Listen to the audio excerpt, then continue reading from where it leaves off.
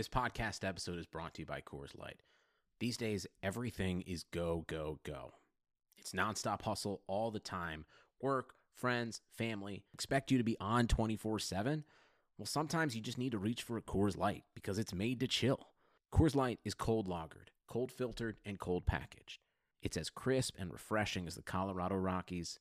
It is literally made to chill. Coors Light is the one I choose when I need to unwind. So when you want to hit reset, reach for the beer that's made to chill. Get Coors Light in the new look delivered straight to your door with Drizzly or Instacart. Celebrate responsibly. Coors Brewing Company, Golden, Colorado. Today's episode of the Future Award-winning Moran Analytics podcast is brought to you by Pulse Cellular. Pulse Cellular was created to give a better option for everyone out there looking for premium wireless phone service for less cost with straightforward plans, no strings attached, no confusing fine print, no BS whatsoever. They got you covered nationwide in the U.S. with unlimited talk and text, with premium fast LTE data plans, hotspot coverage at no additional cost in all 50 states, the Caribbean, Canada, and Mexico. Plans also include unlimited free Wi-Fi calls internationally when calling U.S. lines. There are no credit checks. There are no contracts. There are no overage costs. Like I said, no BS in here at all. Go visit pulsecellular.com. Find out for yourself that life is better with Pulse. Also, today's episode is brought to you by Matt Kundle Voiceovers. Matt Kundle started doing voice radio ads in the 90s. As his career progressed, he began to branch out into voice work for TV, films, working with e-learning companies, voice solution groups. By 2015, he started working in voice full-time, and Matt's been killing it ever since. He's now president of the Sound Off Media Company, and if you need TV, radio, online videos, podcast, telephone, corporate narrations, you name it, Matt Kundle is your guy for voiceovers. I've used Matt's voice for stuff multiple times, and I've been happy each and every single time. He does a fantastic job. Trust me, you can't go wrong with Matt. Go to mattkundle.ca for more information. Let's do it. If you're a loser, tune in and you'll be a winner. It's the Moran Analytics Podcast. Talking Buffalo sports, Yankees, WWE, 80s music, and pop culture. And now, here's your host, Patrick Moran.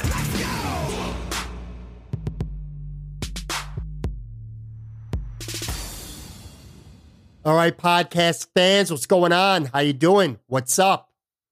Welcome to episode 128 of the Moran Analytics Podcast, presented by Pulse Cellular. Today is Friday, June 14, 2019. Thank you, as always, for listening, for downloading. If you have not yet subscribed, please go ahead and do so. Coming up on today's show, I'm looking forward to this one. I got Thad Brown, News 8 TV in Rochester sports director. He's going to be my guest.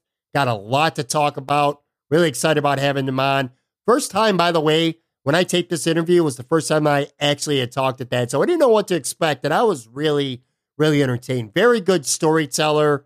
And obviously, we're going to talk Buffalo Bills. But beyond that, kind of like I like to do when I have a sports media guest on this podcast, or an athlete for that matter, going to go beyond just the work that they do and give you guys, kind of pull back that curtain a little bit, give you an opportunity to know more about Thad. So going to kind of go all the way back to the beginning with him, talk about him growing up near Rochester, what he was into as a kid. Big time stat nerd, by the way. Loved sports as a kid.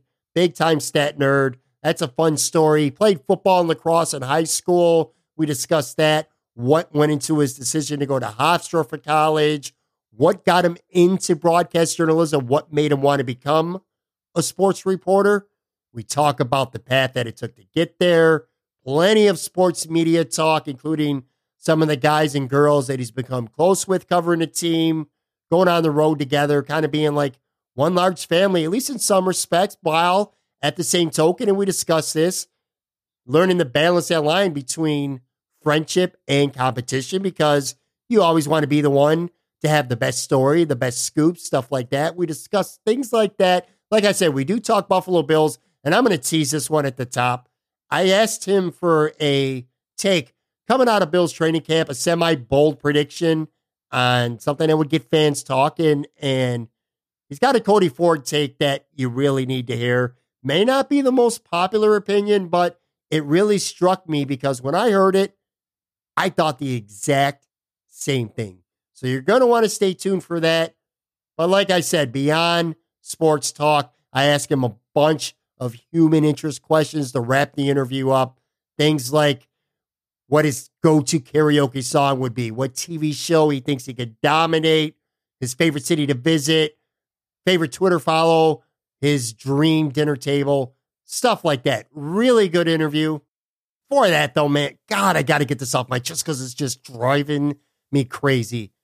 As a Buffalo Sabres fan, which I'm going to be honest with you, these days, I am still a fan, but not like I was because just years of this team beating me up emotionally, mentally has drained me to the point that I almost don't care anymore. But you got to be kidding me. As if the Sabres season wasn't bad enough, the end of the 2018-2019 NHL season has to freaking end with the St. Louis Blues hoisting a Stanley Cup and Ryan O'Reilly, of all people, being named the Conn Smythe winner, Stanley Cup Finals MVP. I mean, seriously, come on.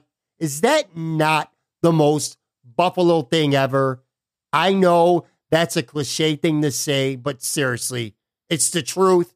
It really is the truth, isn't it?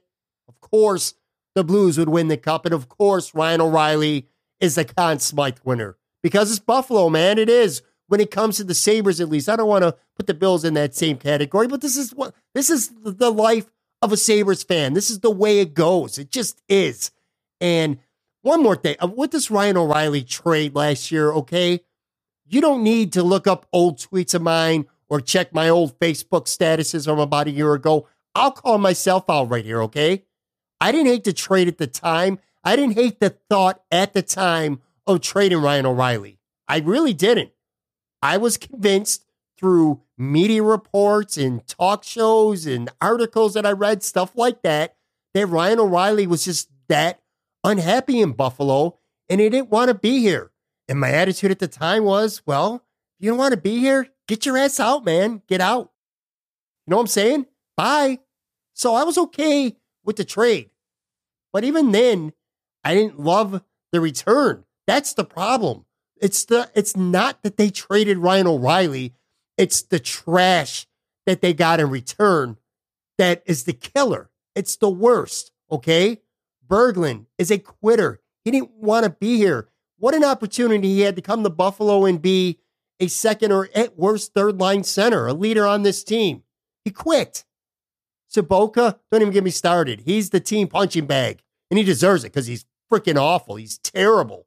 Why would you trade for Sobotka? Just a terrible move. He represents this last season in a nutshell. Just garbage, okay? And then you got Tage Thompson, who I would expect, or I suspect I should say, is the key piece. I guess you could call him that of the trade. And I don't know, he's young. Maybe he can grow into something. Not going to say that he's a bust quite yet, but tell me, and I'm not talking about playing style, I'm talking about production. Tell me you don't look at him and you don't see Justin Bailey or Will Carrier, these guys who spent years in Rochester who would come up and flirt with the Sabres and you were waiting for them to break through and become an impact player on the team, and it never happened. I already feel that way about Tage Thompson. After just 1 year, I feel about that. And then a late first-round draft pick, which, let's be real, who gives a shit about that? So that's what the Sabres got for giving away a Conn Smythe winner. It makes me sick, man. It makes me sick. It really does. And I'll tell you what, Jason Botterill needs to be on the hot seat right now because that's an inexcusable trade, okay? Doesn't matter what I thought about it at the time. I'm an idiot podcaster. And some of you, at least out there, are idiot Sabre fans, so you could have loved the trade at the time too. We're not responsible for this organization. We talk about them, we write about them, we cheer for them. That's what we do. Jason Botterill is the one who will make or break this franchise, and you can't be making stupid trades like that. It's the dumbest trade in the history of the franchise. It really is. If you want to say that Dominic Hasek coming to Buffalo was the best deal in the history of the franchise, well, you best damn believe that this one's the worst. And if it's not, I'd love for you to tell me what was the worst trade than giving away Ryan O'Reilly for a bunch of garbage. Bunch of garbage. That's what they did because they couldn't make it work.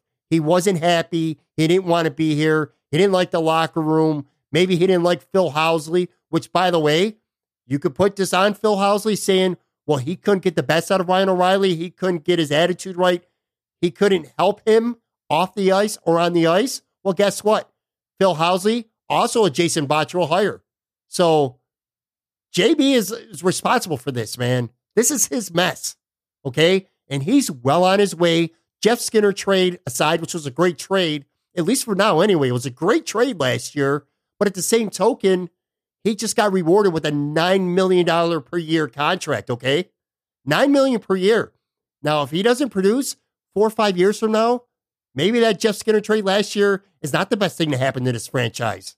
You know what I'm saying? Because if he doesn't produce, now you're overpaying a guy. I'm not comparing him to Billy Lino or anything like that, but it's kind of that kind of deal where you're overpaying a guy who's just not worth it. And if that's the case, well, then maybe that Jeff Skinner trade down the road isn't as great as it looks to be right now. But even that trade aside, this guy just made some bad roster moves, really bad. And he's put this franchise in a worse spot than it's been in a long time. And that's despite having an anchor, a franchise guy like Jack Eichel and Rasmus Dahlin, a generational talent at defense. I don't think this franchise is in good shape at all. I'm going to be honest with you. Maybe Ralph Kruger can help turn it around.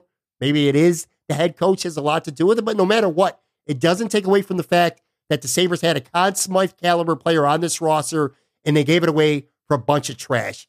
That's on Botterill, and dude needs to be on the hot seat. So the Sabres better get it together, or dude should be out on his ass after next season. And if he is, and they don't get it together, I think he goes down as quite possibly the worst, not just Buffalo Sabres, Buffalo GM, maybe in town history. And I really mean it. I don't think that's a stretch at all.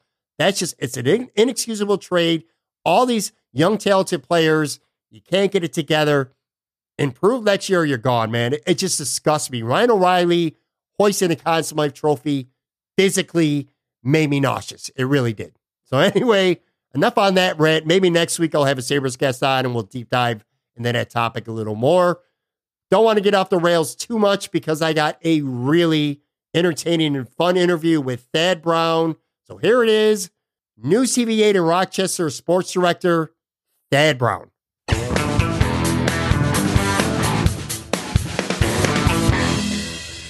All right, my guest today is the sports director at WROC-TV in Rochester. He's also a co-host on the Buffalo Kickoff Live show before Bills games, and he's a fixture in covering the Bills, Sabres, and several other teams. I'm talking about Thad Brown. What's going on, Thad? Thanks for coming on the podcast. How you doing? Patrick, man, doing good. Thanks for having me on, man. I really appreciate it. I was excited to have you on. It's nice to finally be able to hook up. I like to get into the Rochester market every now and then. I've had a couple people on, and we'll talk about them later on in the interview. But I kind of want to do the same pattern that I usually have on with my sports media guests, and that's give fans a chance to know a little bit more about you besides just the work that you do on air. So let's kind of go back to the beginning a little bit. You were born and raised in Rochester. What was that like for you? What kind of childhood did you have? What were you into as a young kid? I mean, I was probably the normal sports loving kid. You know, I played, I was in a bowling league when I was in first grade, played Little League baseball all the way up through Pop Warner football. And, you know, my love of sports really comes from a love of numbers because when I was, 2-3 years old, I would take the newspaper and spread like the agate page of the sports section on the floor. And I would just study, you know, the scores and the stats and all the lists.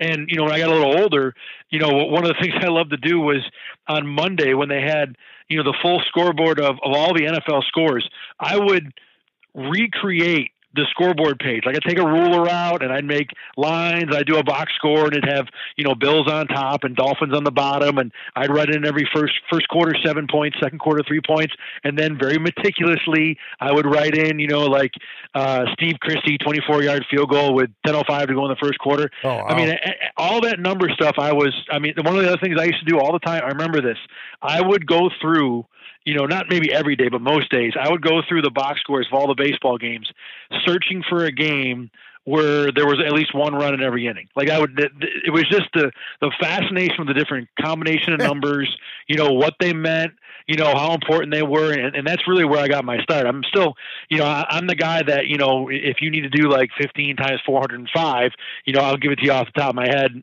sometimes faster than a calculator can. So, and then once they started putting letters in for numbers, I hated it. But as long as it was numbers, I was totally good. Were you always a Bills and Sabres kid because of the region that you grew up in? Or did you grow up like in other teams? Who are your few of your favorite athletes when you were young? I've got to have the weirdest combination of teams for this region. And they all have their own stories.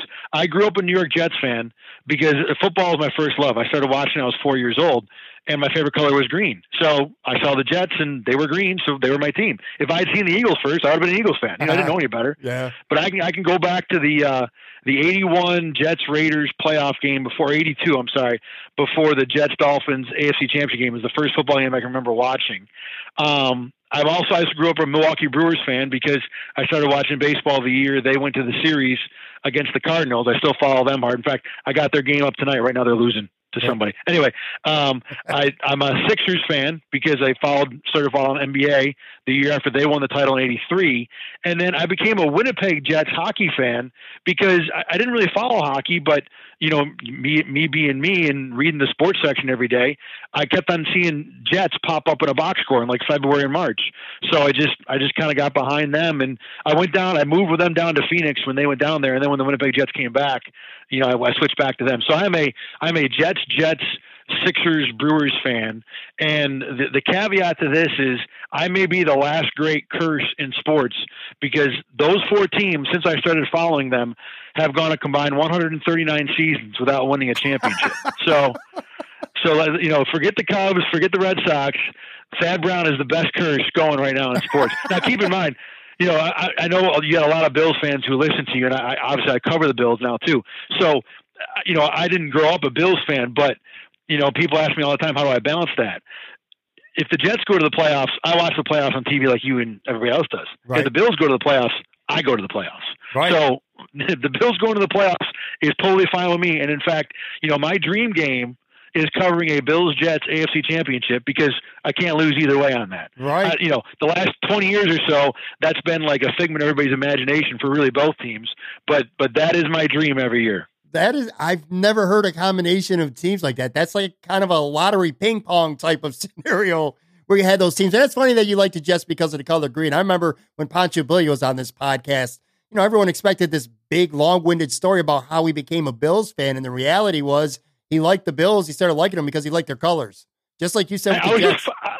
I was 4 years old at the time. What can I say? I mean, it just, my dad was a big Bills fan, and I appreciate the fact that he didn't push me into liking his team. He kind of let me, find it on my own. I'm a Notre Dame football fan like he was, and we like to watch those games every once in a while when we can. But he was a Bills fan forever, and I just love sports. I love football. I didn't need my dad to get me to watch it. I'd watch it on my own, and green was my color, and that's how. The uniform got me. What can I say? Now, you played sports as a kid. You played football and lacrosse at Aquinas Institute in high school. Did you like one of those sports, playing it better than the other? Were you better at one of those sports than the other? And funny as it was, it turns out I was a pretty good lacrosse player.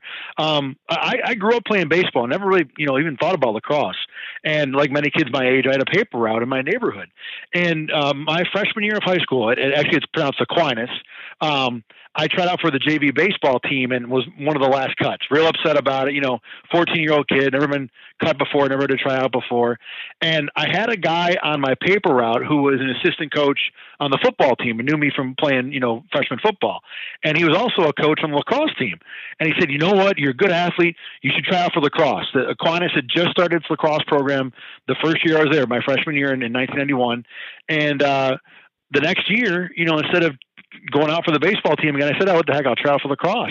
And, I picked it up pretty quick. I ended up being a long pole defenseman. This statement has a little bit of a caveat to it because, again, the program was new, but I never not started a lacrosse game that I played in. I was a starting defenseman for every game that I've ever played in my life. I ended up being a senior all-star. I tried out at the Division I level at Hofstra, hung in okay.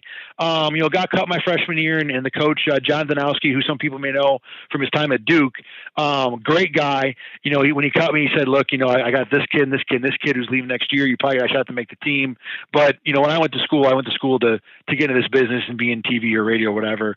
So I decided to concentrate on that. But, of all the sports, even though football is my first love as a sport and the sport I still enjoy watching and covering the most, I miss playing lacrosse more than I miss playing anything else. Huh, that's interesting. Do you remember a specific time, maybe as a young kid, maybe a teenager in high school, or when you got to college, whenever, where you decided that sports and broadcast journalism specifically was something that you thought could be a career for you? Now, you talked about as a kid, keeping the box scores and the math and all that numbers. That was your love for sports. But when was that point, if you can remember, where you decided that maybe doing broadcast journalism would be something that you wanted to do as an adult? I think like most kids, you grow up dreaming to be a professional athlete. I wanted to, be a quarterback or a shortstop or whatever. And, I think it was pretty early on in high school, freshman, sophomore year, when I really understood that wasn't going to be a possibility. But about the same time, I kind of, I noticed that I was, a good writer and someone who did okay speaking in public. And I had a good teacher in high school, a guy named Ted Mancini, who's still the principal at Aquinas, who was just building a media program over there when I was a sophomore, junior, and really did a great job of encouraging us, and me in particular, to kind of pursue that. Gave me opportunities to, explore being a broadcaster. My senior year, when Aquinas opened up its new gym. This is a gym that still they have now. It's not new anymore, obviously, but in 1994 it was brand new. Right. The first first varsity game they played there, we did a high school television broadcast of it. And I mean, no one saw it, but the kids on closed circuit TV the next day. But to be able to put a microphone on and you call a game, and we had multiple cameras, we had a director. It was as real as you could get then. Was certainly my first broadcast finger quotes experience. But that in high school is when I really realized that this could be a possibility and something I wanted to pursue. Now, you mentioned Hofstra for college. I always ask my sports media people this. Why did you decide to go there? And were there other schools that you considered going to, that you gave thought to going? Or was it Hofstra for you pretty much all the way? No, Hofstra was my number one. I chose them over Geneseo and Ithaca. They were my second and third choice. And, Hofstra had a Division I lacrosse team, because when I was choosing my college, I had some Division III schools and Division II schools that recruited me, and I wasn't overly interested in playing lacrosse. But if I was going to go to a school, I wanted a school where I had a shot. Where maybe I could give it a try and see if that's something I really wanted to go into. I mean, I only picked up the game as a sophomore in high school, really. Mm-hmm. Hofstra had a football team too. I wanted to have the college football experience, and they had all the different avenues of media studies. They had a great TV station. They had an awesome radio station. They had a newspaper. So whatever I wanted to do media wise, there was an avenue there, which wasn't, it's not true of every school. I mean, a place like Syracuse, obviously everybody knows you can do whatever you want there, but I wanted to be able to do and practice, and work on all those different media skills, and Hofstra had it all. Geneseo was a great place. And although I enjoyed my 4 years at Hofstra, as it turns out, I probably could have gotten away with going to Geneseo, saved myself a whole lot of money in student loans. But, I really enjoyed my 4 years at Hofstra. The radio station, we broadcast basketball games and football games. So I traveled to Texas. I was in San Francisco for a weekend with the basketball team. We went all over the Northeast. I mean, Vermont, Maine, New Hampshire, Delaware, Maryland, doing football and lacrosse. I even did a volleyball NCAA tournament game at Notre Dame and got to run around at Notre Dame Stadium before the game. So a whole lot of great experiences at Hofstra. I got to meet a whole lot of people that I keep in touch with, probably not enough, but Hofstra really had just kind of all the pieces that I wanted. How important was it for you, that experience that you got in college? Some people with the line of work that they end up in, maybe college isn't the right thing for them. They don't necessarily need to go to college. But in your case with broadcast journalism, obviously it's very important, not just for the degree aspect, but also for the experience aspect, being able to work on a college station, things like that. I would think that going into your field, that really was valuable to you.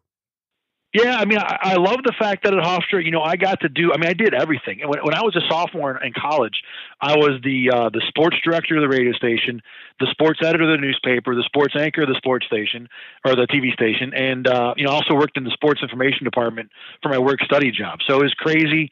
I know it's a bit of a humble brag, but just the fact that you were able to do everything, and at a place like Syracuse, you might have to wait till your junior year to even get involved in anything.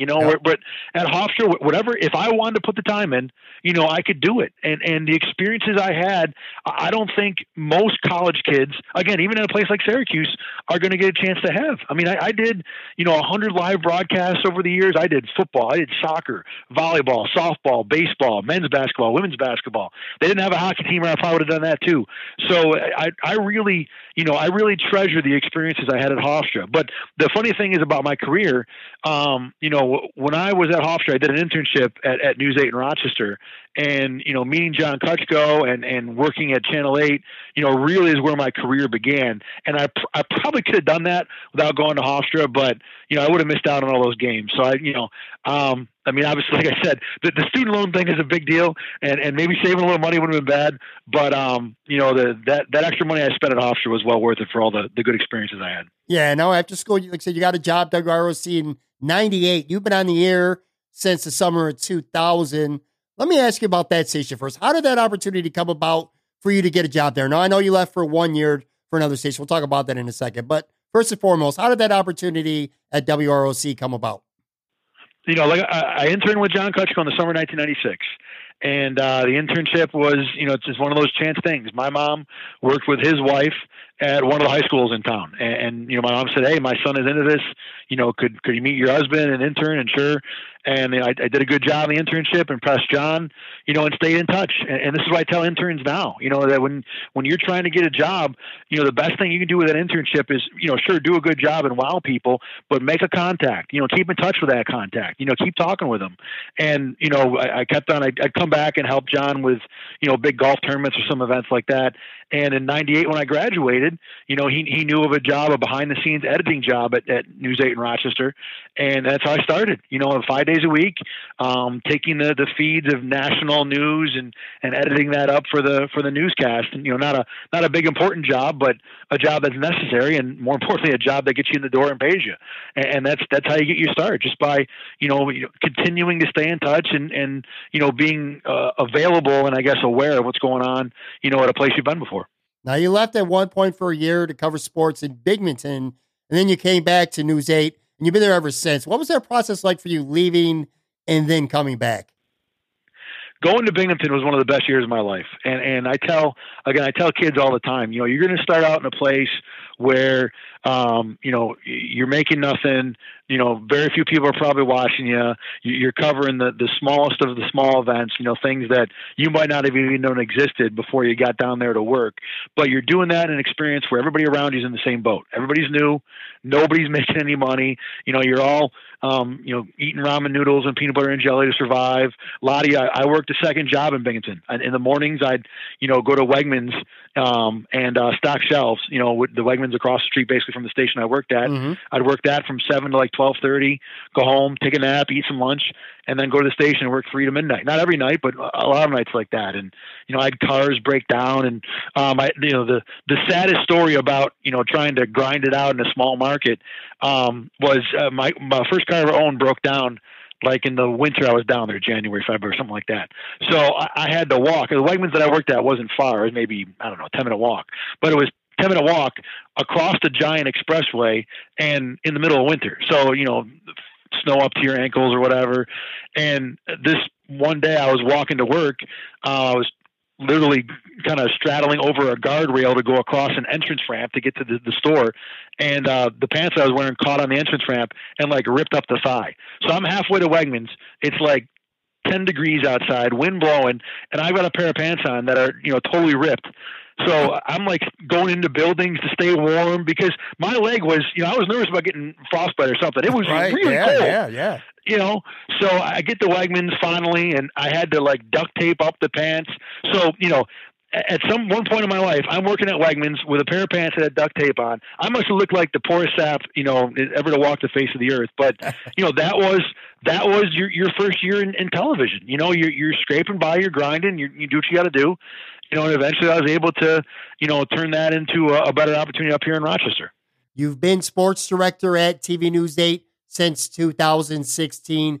What was that moment like for you being named sports director and just being sports director in general? I mean, that's a really cool gig and a nice title for somebody who grew up loving sports like you did.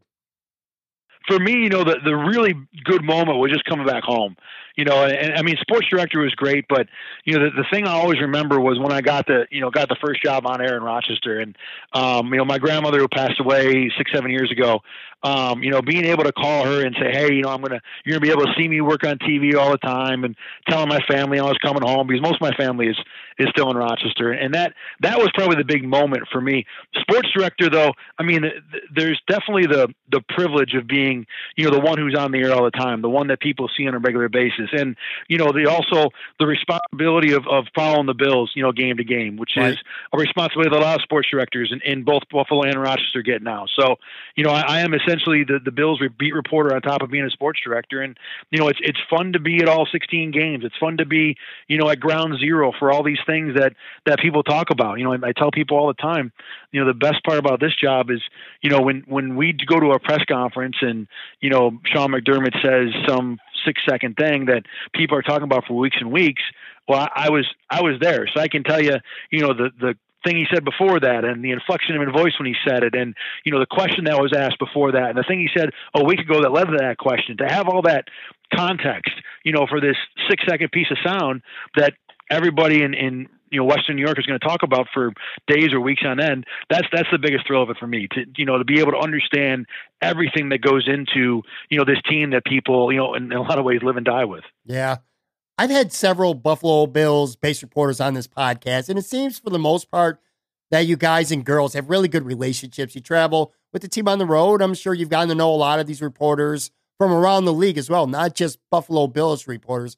Is it pretty safe to say that Buffalo contingent, Western New York contingent, Rochester, etc., you're more close-knit than a lot of other cities, a lot of other teams? It feels to me from people that I've talked to, it seems like, I mean, it's not always harmony, but the Buffalo Bills group of reporters, you guys seem to be a lot closer than other teams' beat reporters. Yeah, I would say so. I think one of the main things is there are a lot of us who are the ones who do it. It's the same group, and I think in a bigger city like in New York or Boston, you might see, now you'll see beat writers who follow the team, but when it comes to local TV or other places like that, you won't see the same people going on the road. But last year we had what I would call a little Bills road family. It was myself, Jenna Cottrell from Wham here in Rochester, John Scott from Spectrum, Heather Prusak from WGRZ, and Josh Reed, obviously from WIVB, was involved. Sal Capaccio would hang out with us sometimes too. But we were kind of the group, that on every road game, you get into a place on Saturday all the time, and Saturday night's kind of free, and you just got nothing better to do but go out for dinner and see the town. And, we hung out with each other every week and really got to know each other. And, it was, like I said, it felt like a road family almost. And, I hope I'm not speaking, out of turn for all those guys, but I really enjoyed, having good people like that to get along with. And I don't want to, leave anybody out because, the Joe Biscalias and Matt Fairburns who come on the road all the time, Tim Graham, Sal Majorana, all those guys, we all, get along pretty well and know each other and respect each other's work, and we're competitive. We're trying to get the better story or the better piece of video or the better tweet. But I can't ever think of a time where, and this goes back all the 19 years that I've covered this team, to where I was not happy about going on the road because I was going to have to deal with person X. That never happens. It's always, it's fun to be able to go on the road with an NFL team, but the people that we work with in these two towns certainly increase that level of enjoyment. I think that mirrors what a lot of the guys that you mentioned who have been on this show kind of say the same thing about the relationship with you guys, which does lead, and you hit on this a little bit too, that a question that I have, when you cover a team or a sport over time and you develop these relationships and friendships with competing newspapers and websites, TV stations, radio, whatever, you know what I'm talking about. On one hand, these men, these women, they're your friends. But on the other hand, like you said, you kind of want to kick their ass when it comes to getting that scoop or putting out the best story, having the best soundbite, whatever it is that maybe that they don't, or that you just do it better. Is that ever a tricky line sometimes, being able to balance that line between friends and competition? Like I said, you definitely want to win that news day. Of course you do, but maybe it sucks in some ways coming at the expense of somebody that you're friends with, or no, or am I completely off there? No, I don't think, I think the thing that you don't have to worry about is that very rarely does it come at the expense of somebody else. You know, if you get something good, it's because you were aware and they weren't, or you were in the right place and they weren't. Right. It's not because you pushed them out of the way or did something underhanded. I mean, look, we've had arguments, you know, I mean, there have been times where we've disagreed about, you know, you were here, I was supposed to be here first. And, you know, those things happen. You can't live. I mean, you know, if you have a family and, you know, you have brothers, you may love your brother, but yeah, you guys get into a fight every once in a while. These things do happen. But when it comes to the competition, it's almost like, it's almost like golf in terms of, you're playing against yourself. You know, you're not really competing against the other person. You've got to know the team. You've got to know what to expect. You know, a great example was last year when the Bills beat the Vikings in Minnesota. And one of the things that we've all kind of gotten in the habit of doing is we will take our phones to the locker room area where the Bills are coming off the field to the tunnel, coming off the field, going to the locker room. And, you know, obviously there's a big win, unexpected win, you know, and this is a great opportunity to get the Bills fired up. And they're, you know, the players, you know, are just as happy to play to the camera because they want to show, you know, they want to kind of get back at everyone who told them they couldn't win. So as the guys are coming off the field, everybody's fired up. Josh Allen, Lorenzo Alexander, they're all saying things to the group of us who are standing there with our phones rolling, you know, getting pieces of video. And I was standing there with John Scott and Josh Reed, who are great guys, and I love working with them. And we're all getting different pieces of video. And I don't remember who it was that came by. It might have been Lorenzo, who said something to Josh Allen, and they shook hands or patted each other on the back. And it was a real good moment.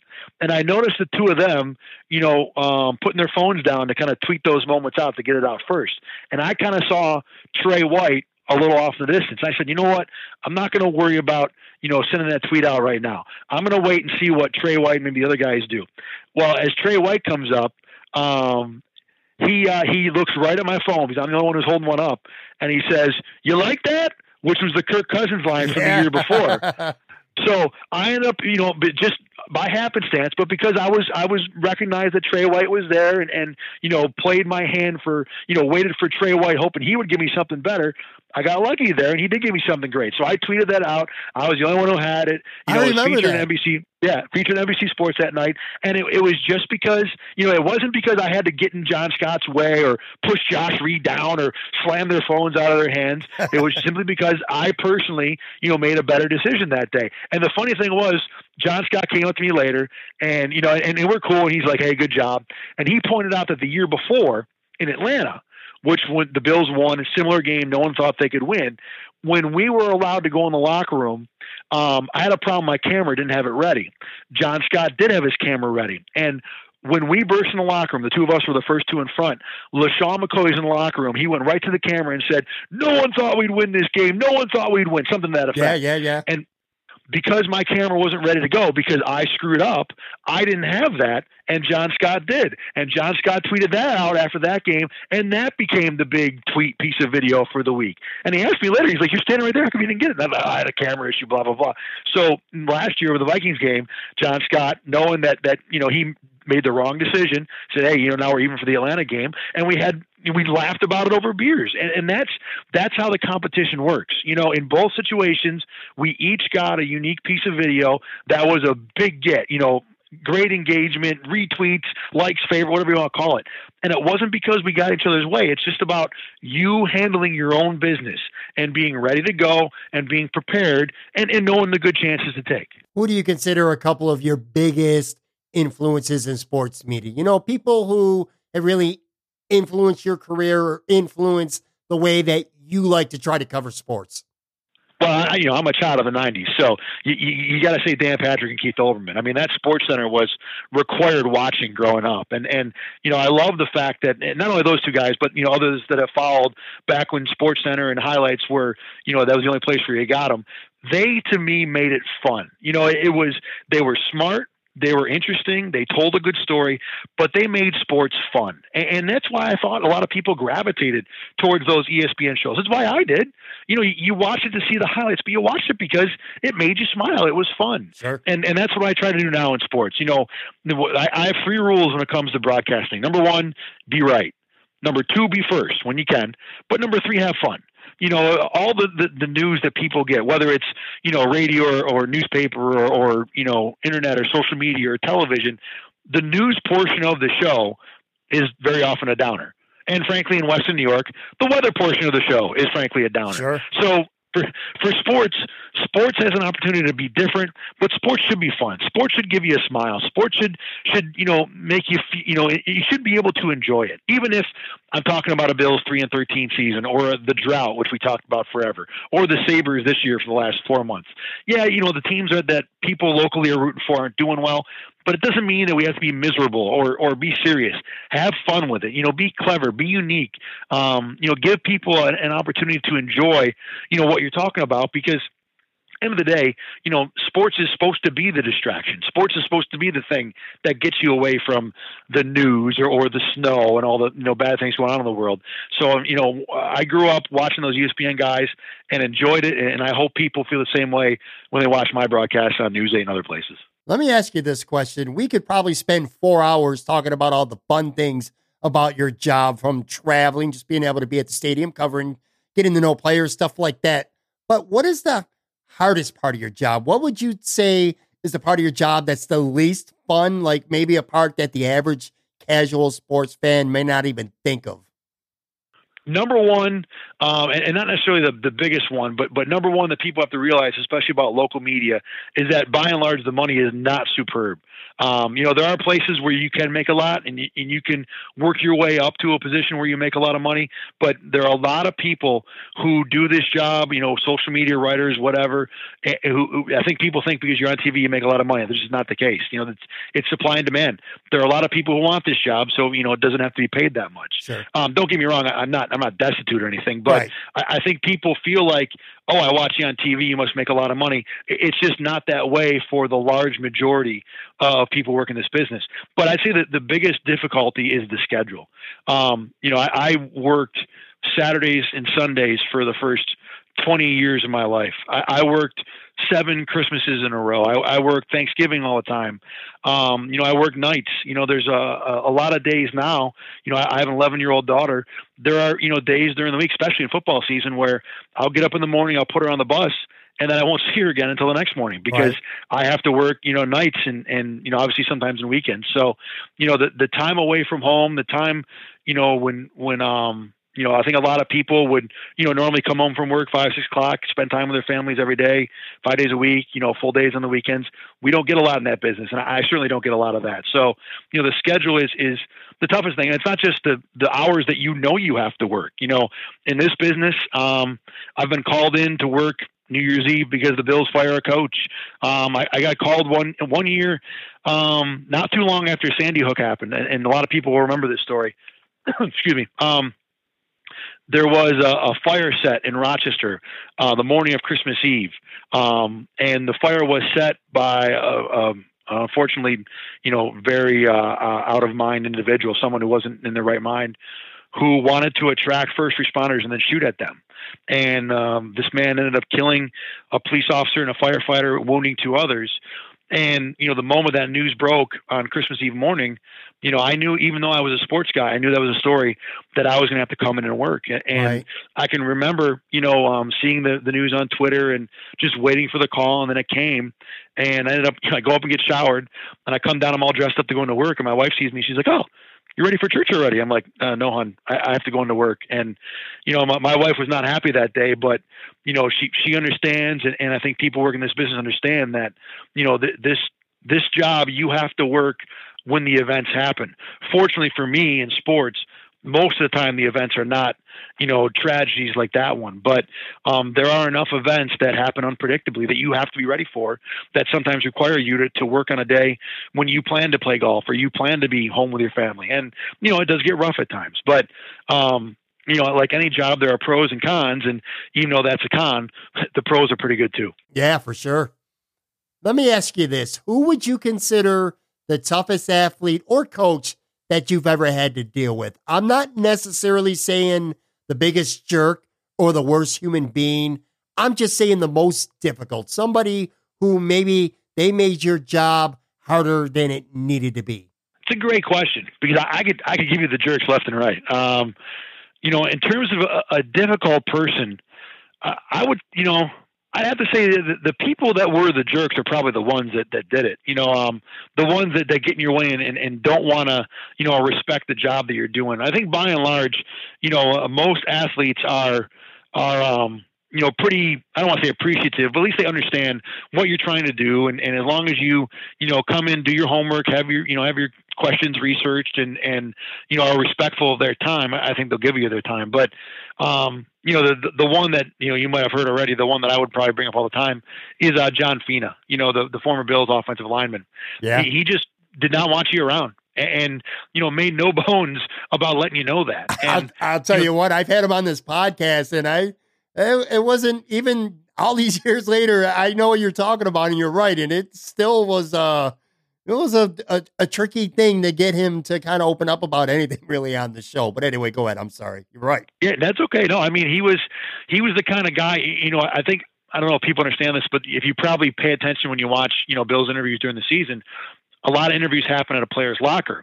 Right. Well, very rarely is there enough space at the locker to accommodate all the media that are there. So we always end up standing in front of the locker, or maybe even two lockers next to whoever we're interviewing. Well, if you had to interview the guy next to John Fina, you had to keep your head on a swivel, because John Fina would just bump you over. I mean, he just didn't care. If you were in his way, he was gonna move you out of the way. I mean, he wouldn't truck you. You weren't a defensive lineman as he pulled for you, but boy, he was not going to respect your time. And a funny story about that. One of the fun things I get to do in this job is occasionally be invited to a high school or an elementary school for like a career day, talk about your job, what it's like. And invariably, there'll be a question and answer period, and people will say, who is the best person to deal with? Similar to what you said, who was the worst? And I'll bring John Fina up. So I was doing, this routine at one of the elementary schools in Rochester. And after the session was over, one of the kids came up to me and he says, "You know what? John Fina is my uncle, by the way." and I looked at the kid and I looked at him for a second. I said, "I'm sorry, but everything I said is true, and I will stand by it." And he said, I understand. So, it's just, he's always the guy. Peerless Price was another rough one to deal with. And I will say that, although I can name the bad guys and they've been Bills so far, the Bills, 99.8% of them have been really, really good to deal with. I think we've been lucky with this locker room, because you see stories of a few guys here and there from other places that seem like a pain in the neck. And the Bills, especially the last 15 years or so, have been, one of the better locker rooms I've ever dealt with. I've been fortunate to have two very good Rochester sports reporters on this podcast previously, Dan Fates and Jenna Cottrell, who you mentioned earlier. Obviously, both of them very well. What could you tell us about them? Great workers. The two of them work together in Elmira and are pretty close in a platonic way. I don't want to get any rumors started. The Dan's married and Jenna's in a pretty serious relationship as far as I know. So, but they get along great. And, Dan especially, I've had a chance to work with him here the last 3 years, always willing to do whatever it took to help the team. A really good writer. You talk about the Sports Center, the Keith Olbermann, Dan Patrick influence. Dan Fates can turn a phrase on a highlight as good as anybody I've ever seen, especially for someone as young as he is too. But just a great attitude. Love having him around, a fun guy to chat with, knows his betting lines. You want to follow him if you're a gambler. Trust me, Dan Fates on Twitter. Look it up right now. And then Jenna is just the nicest person. Always a smile, always great to deal with. Again, she's part of the Road Bills family, or was last year. Hopefully she will be again this year. So I couldn't say enough nice things about both of them. Just great people. And especially Dan. Dan's a Rochesterian like me. So it's good to see that we breed the Rochester media people pretty good out here. Yeah, you do. So I have at least a couple Buffalo Bills questions that I want to ask you since I have you on this podcast. Got to talk a little Bills at least. But before that, I do got one other question about This is about social media, and particularly Twitter. It's such a double-edged sword. And as a sports reporter, a public figure, I'm sure you know this very well. On one hand, Twitter could be awesome because you get your stories out right away. It's instant news. It's an opportunity to have relationships with fans, answer their questions, just be involved and interactive. So in that regards, it's great. On the other end, of course, and I'm sure you know this, it just invites trolls and nasty people into your life. It can be a really cruel place to be, frankly, on Twitter. People will say things, maybe they don't even mean them. They just say it to get under your skin, and their sole purpose in life pretty much is to get a rise out of you. You know what I'm saying? It's a very tricky line to balance. What is your feelings on social media, and particularly something like Twitter?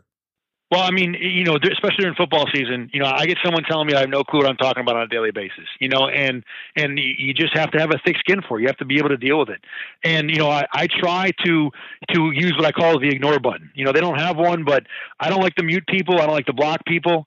If someone says something I don't like, I just don't talk back to them. I let it go. And I learned a while ago that, I have to be judicious about the Twitter arguments I get into because it will engross me. I mean, I like the critical thinking. I like the debating. I like, trying to have that point to, kind of win the argument. And, if you're not careful on Twitter, you'll go down that rabbit hole about anything and get stuck on something and waste an hour. So I've tried to stay out of it as much as possible lately. Now, something I'm passionate about, and I think that I want to have a statement about, I'll put it out there, even if people don't agree.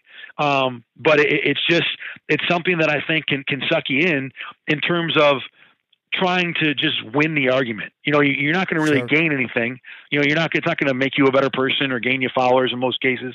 It's just trying to get back at that person who behind the keyboard said something nasty in 280 characters. And I think a lot of people get sucked into that. And I get it. I get sucked into it too. I really have to fight it off to try and, not be too dialed into it. But, Twitter is kind of the Google search engine now. I mean, you can still obviously search things on Google, but, there are a lot of times where if I want to get an update on something, I'm going to search it on Twitter before I'm going to search it on Google. And it is fun to be able to put something out there and see, all the people who enjoy it, all the people who retweet it and comment on it. It's nice in this business. I had a tweet last year where I got a video of Josh Allen high-fiving all the guys. They went out in the field for a Patriots game. And, to see all the Bills fans, retweet and get excited about that. It's fun to have an opportunity to give people a little bit of a thrill, even if it's like a 5-second one-click thing. It is a nice thing to do. And Twitter is certainly a very unique avenue to make that happen. Yeah, no doubt about it. All right, so let's jump into the Bills for a few minutes here. You've been covering the team for a long time. Do you remember a period of time where going into training camp in July next month, that probably the biggest storyline, quite possibly maybe even the funnest storyline, maybe covering the offensive line and how that plays out? That's usually a boring part of the team that people don't care much about, and there's not a lot of question marks going into a training camp, but that's definitely not the case with the Buffalo Bills this year. Big storyline, maybe the biggest. Do you agree with that? I don't know if the offensive line is the best story. It is the most unique approach to building a line I can ever remember. Yeah. The Bills basically this year have taken like 9 guys. It almost feels like they're taking 9 darts and throwing them on a dartboard and figuring at least 5 of them have to hit. And they might be right. There are good candidates, to play on this offensive line. The other part of why I think, you might feel that way and why you might not be wrong is that, what's the story on the defense? I mean, how much are we going to talk about who the second corner is going to be? Otherwise, we know who the ends are. We know who the linebackers are. Right. We know who the safeties are. We know Trey White's going to be phenomenal. Ed Oliver will be a thing, but, he's a rookie with promise. There isn't a whole lot of things to talk about on defense, and that's a good thing. That's a very good thing because that defense is set. People are confident in it. They should be. It should be very good. So that leaves the offense, and I think if you want to talk about the O-line, I'm down for that discussion. I think the receivers are a fascinating debate. How good is Cole Beasley? How good is John Brown? How good can Robert Foster be? Might be the one that I like the most. And even at running back, I know people, like to poke fun at the Bills' geriatric running back core, but I really think, and I might be on an island with this, I think LaShawn McCoy still has 1, maybe 2 really good seasons left in him. I don't think he lost that much from last year. I still think that he can be, at age 30, a guy who can do 90% of what he used to do, maybe 85%.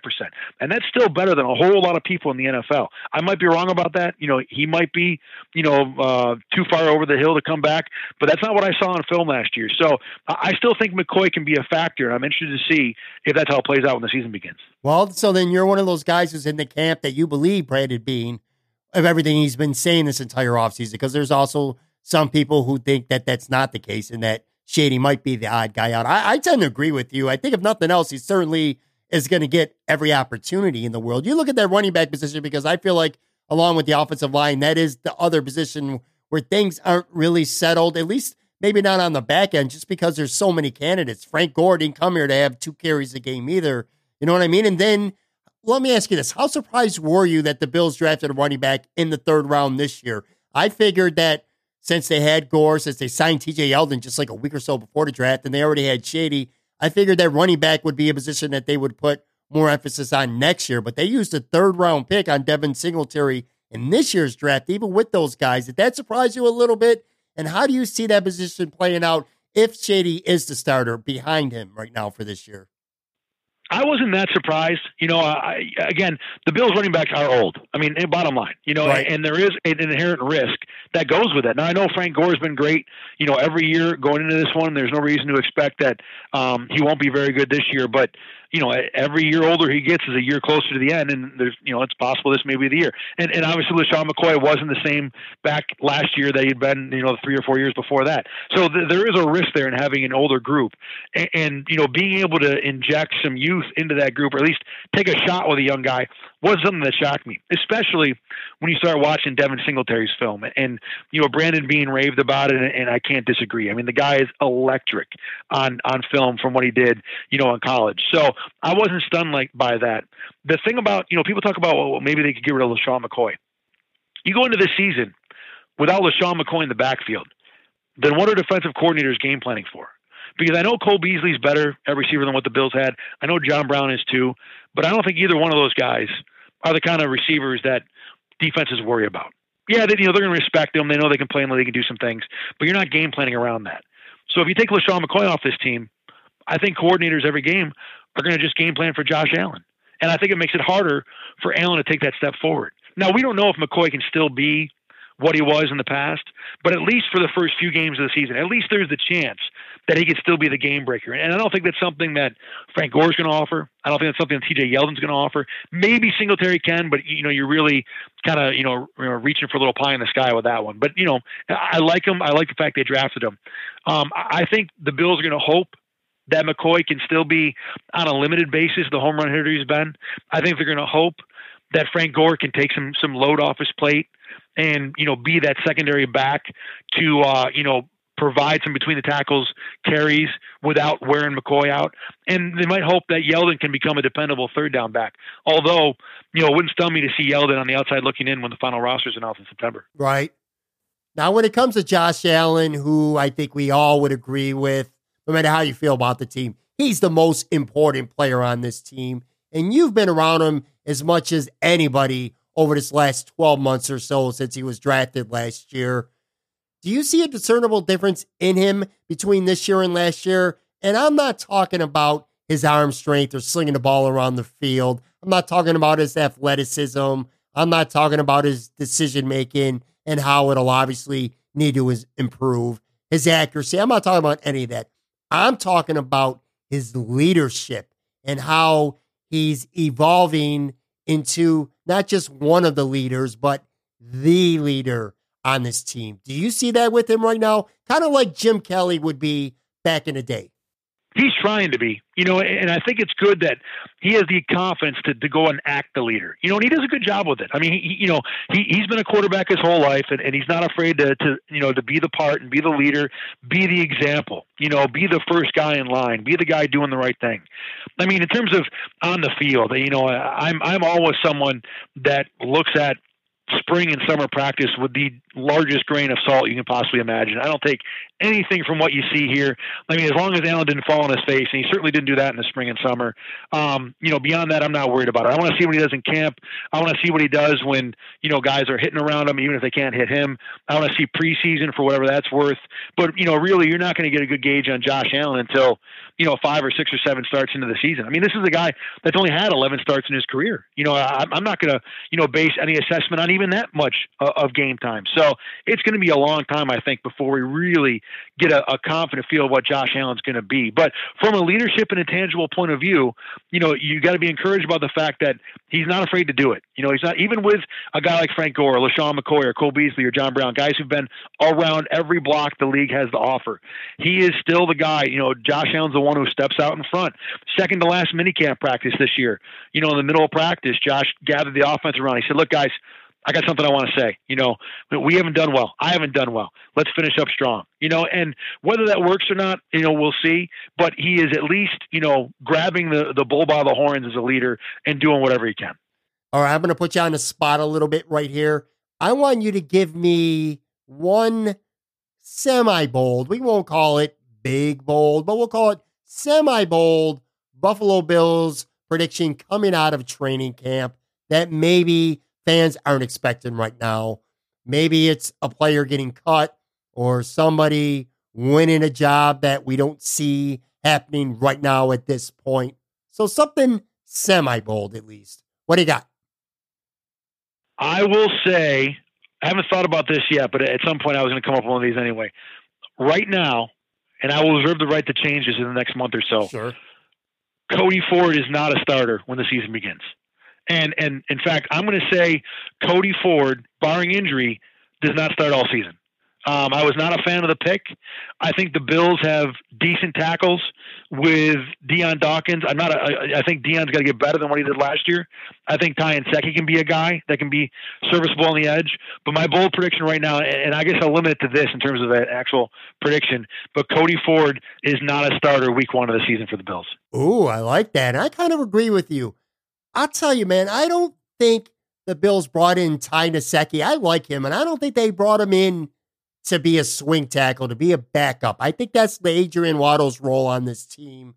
And I'm not even sure Ford will end up playing tackle. He could end up playing guard, either him or Deion Dawkins when it's all said and done. But I got that on my radar now. I'm really looking forward to seeing how that plays out over the summer. One more Buffalo Bills question right here. What do you think is the realistic expectation that you should have for the Buffalo Bills right now, going into 2019, like record-wise, where they're good enough where whether it's the fans, the media, even ownership will be able to feel pretty good about Brandon Beane and Sean McDermott going forward after this season? Where do you think they need to be at?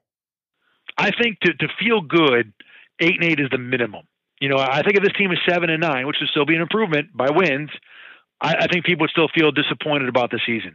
Granted, if no matter what the record is, as long as it's better than 6-10, if Josh Allen looks a lot more the part, then everything else probably won't even matter. But I think, for the Bills to improve wins-wise, Josh Allen will have to improve as well. So to me, 8-8 is the minimum. I think they're a 7-9 win team. I think the defense is still very good. But as good as the defense was last year, the Colts lit them up, the Chargers lit them up, the Ravens lit them up. This is still a league where it's hard to play great defense week in and week out. So to me, it's about, for this to be a playoff team, it's about the offense. And I love Mitch Morse. I think that signing was fantastic. He's going to do a whole lot for that offensive line and Josh Allen. But beyond that, what do we know that we've got here?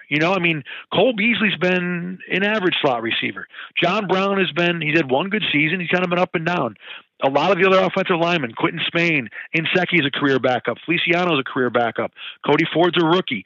Spencer Long's the guy that fell out of favor with the Jets. They don't have a great offensive line. So I don't look at the rest of this offense and think, wow, there's a lot of good pieces. I think they're better than they were last year. But last year's offense was historically bad. So there's a lot of room to improve before we get to, finger quotes, good. So, I think, end of the day, for this to be a playoff team, it'll be on Josh Allen to take a bigger jump. And, I think expecting that jump from him might be too much. It wouldn't be impossible, wouldn't stun me, but I'll give them 7 to 9 wins, probably depending on what Allen does. And they're certainly to be in the playoff race is not out of the question. It would not stun me at all. Might surprise me a little if they make the playoffs, but I think they're contenders. One last order of business before we wrap up with a traditional mini lightning round. I've heard a lot about you and golf. You're a big golf guy. Where does that passion come from with golf? My grandma and grandpa played all the time. And, I love playing mini golf. We actually, when I was a kid with my brother, we would, build little golf holes in our house. We had those old, paper folding blocks. I don't know what they were called, but we would arrange golf hole. We'd build them so there's a hole and we'd play at home. I just always loved the game. Always loved going out with my grandparents. I can remember, and I tell people this all the time. I can remember playing golf pre-Tiger Woods and being on the tee and thinking to myself, if my friends saw me, they laugh at me. They make fun of me. Because before 97, golf was the sport where people wore the weird pants and the wear hats. Right. And you didn't have any friends, I mean, obviously it's different now. But I've always just loved playing. I've always loved, trying to get better. I'm fascinated now. I'm lucky enough to do a regular story in the summer where we do golf tips, and anybody can find it right now at RochesterFirst.com. We work with great pros in Rochester, and I'm fascinated with the way that you can get 7 pros to teach you a bunker shot, and they'll teach it to you 7 different ways. And, one way might work for you, a different way will work for me, a third way will work for some other person who's listening to this podcast. That fascinates me, a whole lot now, and just, continues to exacerbate the love for the game. You mentioned Tiger and how much he changed golf. For that reason, you consider him one of the most influential athletes of any sport ever? Because I definitely do, because of reasons like you just said. I feel like he made golf more popular, more mainstream. I kind of felt the same way. I would have been one of those guys who looked at you that way pre-Tiger Woods, but now everything's changed. I feel like he deserves a lot of credit for that. I mean, he's certainly on the Mount Rushmore. Gretzky, Jordan, Tiger. I don't know who the fourth would be, but he might be number one. I mean, you think about the way the game, just the type of golfer who's in the game now. I mean, you have athletes, you have guys who work out, you have guys who are, like Brooks Koepka. He's a monster. Oh my God. That guy can play tight end in the NFL. Yeah. That guy never played golf. The golfer when Tiger came up was Tim Herron, who was overweight and out of shape. Right. And now the golfer is a workout freak, and a guy who pounds the ball. I mean, they're changing courses. They're changing the way the ball is developed. So many things that Tiger Woods, I mean, like I said, he made the game cool, I mean, you can't say that about anybody else. I can't think of another single athlete who took a game that was not, something that people wanted to do, something that people thought was a fun or a great way to spend an afternoon for the most part, and turned it into something that everybody does. I mean, people now, there are people now you meet, hey, do you play golf? No. They almost feel like it's an apology. No, I don't play golf. I'm sorry. It's just Tiger Woods did that. Tiger Woods changed so many things about the game, and he did it in a way that no other athlete has done that I can ever remember. All right, here's what we're going to do. We end with the mini lightning round. I'm just going to ask you a handful of random questions, not a lot of deep thought required. Whatever the first thing that pops in your mind, that'll be your answer. You good with that?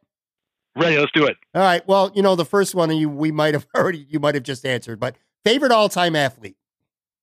Tiger Woods.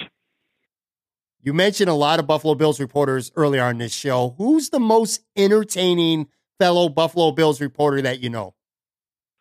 Entertaining. John Walrow, but maybe not in the way people might think. He's awesome in the way he's just off. He's just, I don't know, he beats to his own drum. It's fascinating to watch. He's a great guy. I don't want to, make it sound like I'm putting him down, but he has his own way of looking at things, and it's completely fascinating. What's a nice, relaxing activity, not counting golf, because that's too easy. What's a nice, relaxing activity you like to do for yourself? I love watching movies, especially with the family. Just sitting around, just knowing your day is done, had a good time, and you're enjoying, a couple hours of a story. We like movies a lot. All right. That kind of leads into my next question. What movie have you probably rewatched more than any other? Avengers Endgame, believe it or not. The last scene, I look it up on YouTube almost every night. It's really an addiction right now. Okay. Favorite city that you visited? Seattle. Who was your first celebrity childhood crush? Stacy Keenan on My Two Dads. I had a picture on my wall in my bedroom. She's great. All right. Name a TV game show that Thad Brown could potentially dominate, whether it's current or past. $100,000 Pyramid. I'll roll you at that game. Okay. All right. Next question here. You're on stage at karaoke. In this world that we're talking about, you're an awesome singer. You're the best singer in the bar. You grab the mic. What song would you be rocking out that's going to get the crowd on their feet singing along to you? What's Thad Brown's signature karaoke song, in your own mind at least? Oh, I was never a music guy, man. I've owned like 3 CDs in my lifetime. I'm a child of the 90s. I don't know. I do get fired up by the Regulator song. I forget who did it. That's a 90s rap song, but Warren probably G? some from that era. Yeah, Warren G. There you go. Yeah. See, I don't even know who did it, but that's a song that I get fired up for all the time. All right. Now, we've pretty much just spent an hour talking about your career in broadcast journalism. Let's say that you never got involved in broadcast journalism in any capacity, or that you tried to after school and it just never worked out for you for whatever reason. What do you think you may have ended up doing with your life? I wish I would have ended up as like a statistician, a numbers thing. But I tell you what I probably would have done is I probably would have been a store manager at Wegmans. I worked at that all the way up at high school, and I love the company, and I probably would have stuck with that. I'll tell you what, off track here real quick. As somebody who lived in Buffalo his whole life and now lives in Florida, people ask me all the time, what do you miss most? Wegmans is literally number one. If I could take one piece, one thing from Western New York and bring it to Florida with me, Wegmans would easily be number one. It's not even close either. And as much as people love going to the store and shopping there, working for it is just about as good. Cool. All right. Second last question here. We talked about Twitter earlier. Who's your favorite Twitter follow? Like if Twitter were to send you a note and say, all right, Dad, we got a new policy. You're going to lose all the people that you follow except one. You can only follow one person or one handle on Twitter. What would that one be? I have to scroll through right now. I'm not going to say Patrick Moran. I know it'd be an easy one to do. You know what I would do? I might do Funhouse, the guy that follows Mike Francesa back awesome. After this. Yeah, that guy. You know, it's kind of a little bit morbid because Francesa's clearly over the hill. But what a that one or Super 70 Sports would be my other one. Those are both good ones. I follow them both too. All right, last question here. You could have 3 dinner guests from any era, dead or alive, celebrity, athlete, doesn't matter who it is. 3 people at your table. Have a couple beers, shoot the shit, have dinner with. Who you got? 3 people. All right. Let me think about this for a second. Let's do Tom Hanks would be there. Okay. Charles Barkley for sure. Okay. I probably want to have a comedian. I think I do Adam Sandler. I'm sorry, would be the last one. It's funny I said Chandler. I actually know Adam Sandler, but no, Adam Sandler would be the last one. All right, so we got Adam Sandler, Charles Barkley, and who was the first? Tom Hanks. Tom Hanks. Perfect. All right, everyone, give Thad a follow on Twitter at ThadBrown7. Of course, check out his work at RochesterFirst.com. Thanks, man. It's a lot of fun getting to know you on this podcast. Thanks for doing it. This was cool. Hey, I had a good time too, Patrick, man. This is fun. Thanks for having me on. I appreciate all the support and have an opportunity to talk and, kind of going through memory lane of life and stuff like that. It was fun.